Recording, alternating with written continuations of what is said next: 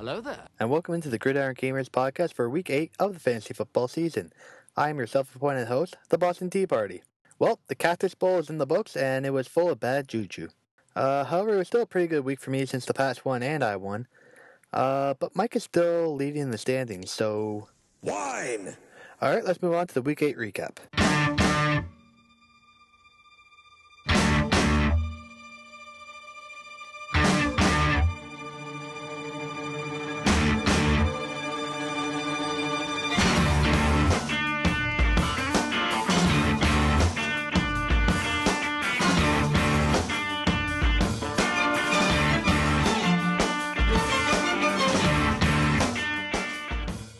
Okay, so first up, Scott knew nothing about the neighborhood as Dosky beat Scott in the closest matchup of the week. Dosky won solely on the back of one Russell Wilson. Wilson put up almost 40 points, which is more than the rest of his team, minus Prater, scored combined. Meanwhile, Scott had some rough start-sit decisions as he sat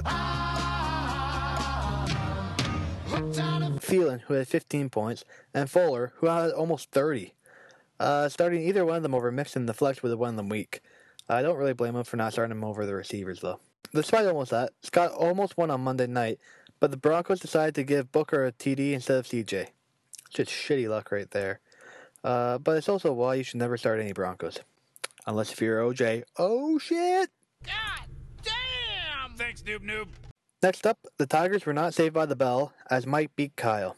Despite only putting up 80 points, Kyle actually had a 25-point lead at one point in this matchup.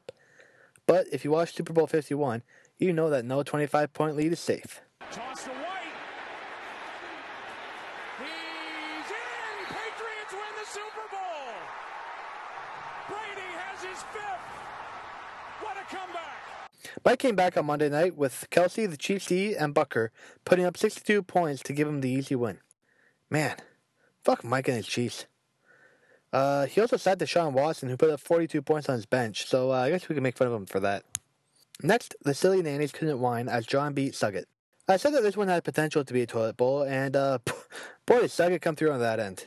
Suggett started Cook, who's on the IR, and Bennett, who was on a bye, and Snead, who put up a goose egg. However, all three of these players had better scores than Rolls, who put up negative 0.1. Well, no one's going to top that. Congrats to John for having the first free win of the season. And finally, we have the Cactus Bowl. Cactus, cactus, cactus. I am a cactus. Cactus, cactus, cactus. All I do is like some cactus. The first matchup of the Cactus Bowl featured the Boston Tea Party throwing some mojo in the Atlantic Ocean as I beat Nick. Even though Nick had a big start on Thursday night with the Ravens D getting 29 points and Shady having a big game, I pulled out the win thanks to Melvin Gordon's huge run and our Lord and Savior Matthew Stafford, who had 22 points despite not throwing a TD. Praise be. Unfortunately, this wasn't enough to win the Cactus Bowl. The final matchup of the weekend of the Cactus Bowl featured Crowd Air preventing Rivers from climaxing as Romano beat Mackey. Romano also won the Cactus Bowl with the highest score of 117.44 points. Mackey might have had a chance in this game, but Winston got crab juice on his hands, which caused him to have 3 turnovers, and subsequently 3 points on the day. Romano's skill positions did shit all for him in this matchup, as well as running backs and receivers had single-digit days. However, the Bills D and Jimmy Graham somehow came back to life and had good games for him. But more importantly, he had really good juju, as Juju Smith-Schuster got on his bike and scored a 98-yard touchdown. Bicycle, bicycle, bicycle. I want to ride my bicycle, bicycle, bicycle. I want to ride my bicycle. I want to ride my bike. I want to ride my bicycle. I want to ride it where I like. Fucking Juju. That play put Romano over the top and won the Cactus Bowl. Congrats, you lucky bastard. Cactus, cactus, cactus. I am a cactus. Cactus, cactus, cactus. All I do is like some cactus. Alrighty, so last week I took Scott, Mike, John, myself, and Mackie to win, meaning I went 3-2 this week, moving me to 30-10 on the season. It's also around on my Cactus Bowl prediction, sadly. I took myself to win. Fucking Juju. Alright, moving on to player movement. There are no trades again this week in fantasy. Everything's for sale, my friend. Think you can barter with me like one of those damned shopkeepers? But goddamn, did the NFL ever go crazy. Jay Ajayi went to the Eagles for a 4th round pick, which will probably help Ajayi, but not for a few weeks until he learns the offense. I think he has a bye after this week, so he should be good after that. The Pats also trade Baby Goat to the 49ers.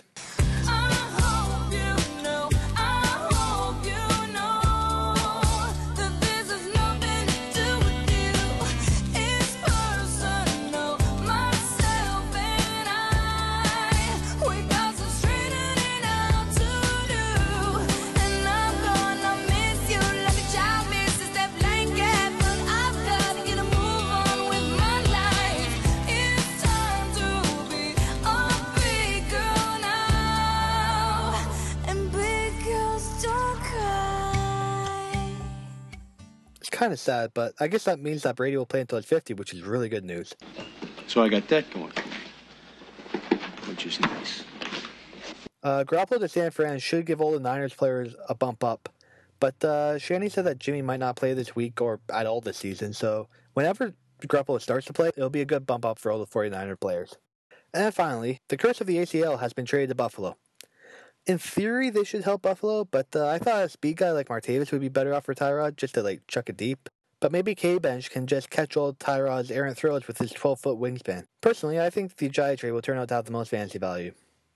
In waiver wire news, Romano won the Alfred Morris sweepstakes, which is huge for him until Zeke is unsuspended next week. Mackey claims he won the week because he picked up Devontae Adams as a keeper, but Adams has no value this year without Rodgers, and Mackey now has 8 players that he considers his keeper. Little does he know that we're only allowed to keep 2. Good strategy, Mac. Personally, I think Scott won the waiver wire this week, with his pickups of an injured Jamison Crowder and an injured Delaney Walker. Shout out to Romano for bringing that to my attention.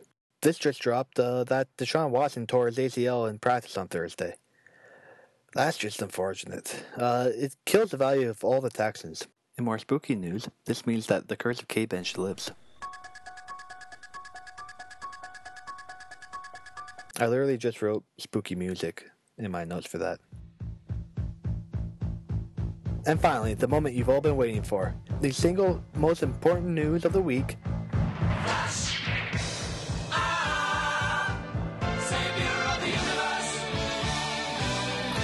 Josh Gordon has been reinstated! Told you motherfuckers he's coming back. He is going to save my team. Praise Stafford! Woo!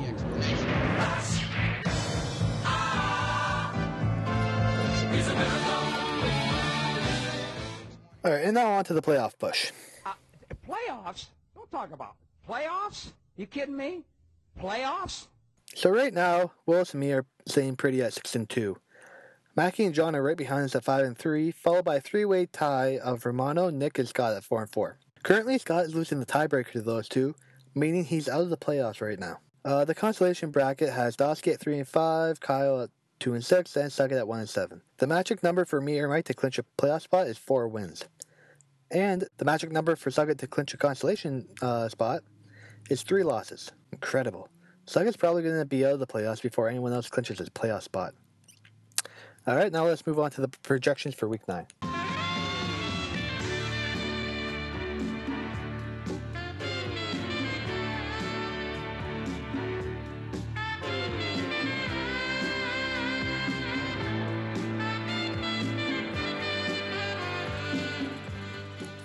Alright, so first up we have Dosky taking on Nick. Dosky is currently starting Ajayi. It's a bold strategy, Cotton. Let's see if it pays off for him. But I don't see that being a good play this week since Ajayi doesn't know the Eagles' offense yet. But still, he's probably going to be more productive than he was in Miami. Nick has Shady at the Jets and Gurley fresh off a bye, which are both pretty good for him. Yeah, I'm going to take Nick to win. Next up is Mike taking on John. This matchup got hit hard by the bye-apocalypse. John doesn't have any of his Patriots, so about half his team. And Mike doesn't have Bell, McKinnon, or his Pats, so about a quarter of his team. Mike also lost Watson now. Wow. John has AJ at Jacksonville, which is already tough. And now he has Hopkins and Jordy without their starting quarterbacks. Meanwhile, Mike's going to have to start Blunt or Gallman. But I guess they're both better than John starting Buck Allen. John also has Rito. God damn. Wow. This one could be an unexpected toilet bowl thanks to all the buys and injuries.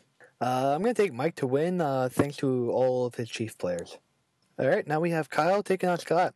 Both teams have a couple buys, with Kyle having Howard, Hogan, and Keenan on bye, and Scott with AB and Thielen on bye. Scott has Fuller and Miller against Indy, which would have been great before Watson's injury, but now just sucks. He's also starting new addition Delaney Walker, who's injured himself. Kyle's starting Abdullah and Damian Williams at running back, which is almost as bad as John's normal running backs. He does have Deshaun at New Orleans and Ramsey playing the Giants, plus Smith at Dallas. Yeah, I'm going to take Kyle to win.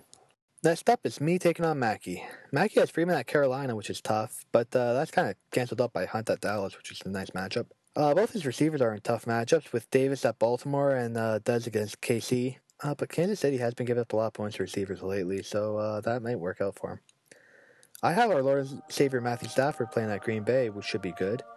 And pretty favorable matchups for all my running backs and receivers, but, half of them probably going to shit the bed just because. Shit, I still need to pick up a tight end. Should probably get on that. I'm going to take myself to win since Zeke is still suspended. And finally, we have Saget playing Romano. I have to take Romano here for two reasons. First, Saget hasn't checked his team in like a month. Secondly, I promised Romano that if he won the Cactus Bowl, I would pick him in every matchup from here on out. So, yeah, going to take Romano to win.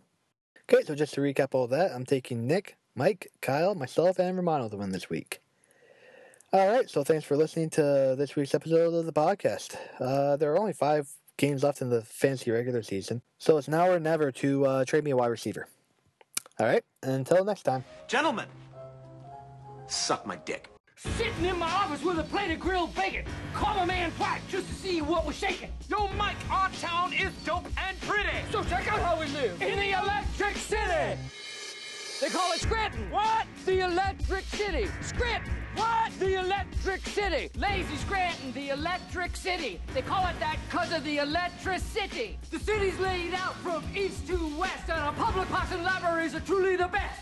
Call Poison Control if you're bit by a spider. But check that it's covered by your healthcare provider. Plenty of space in the parking lot, but the little cars don't win the compact spot. Spot, spot, spot, spot, spot.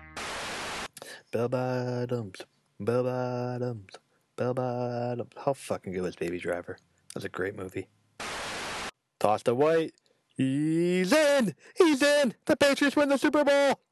Brady has his 5th! What a comeback! I want to ride my bicycle. I want to ride my bike. But maybe K-Benches can just... But maybe K-Bench can... Dun dun dun dun dun dun dun dun. Flash!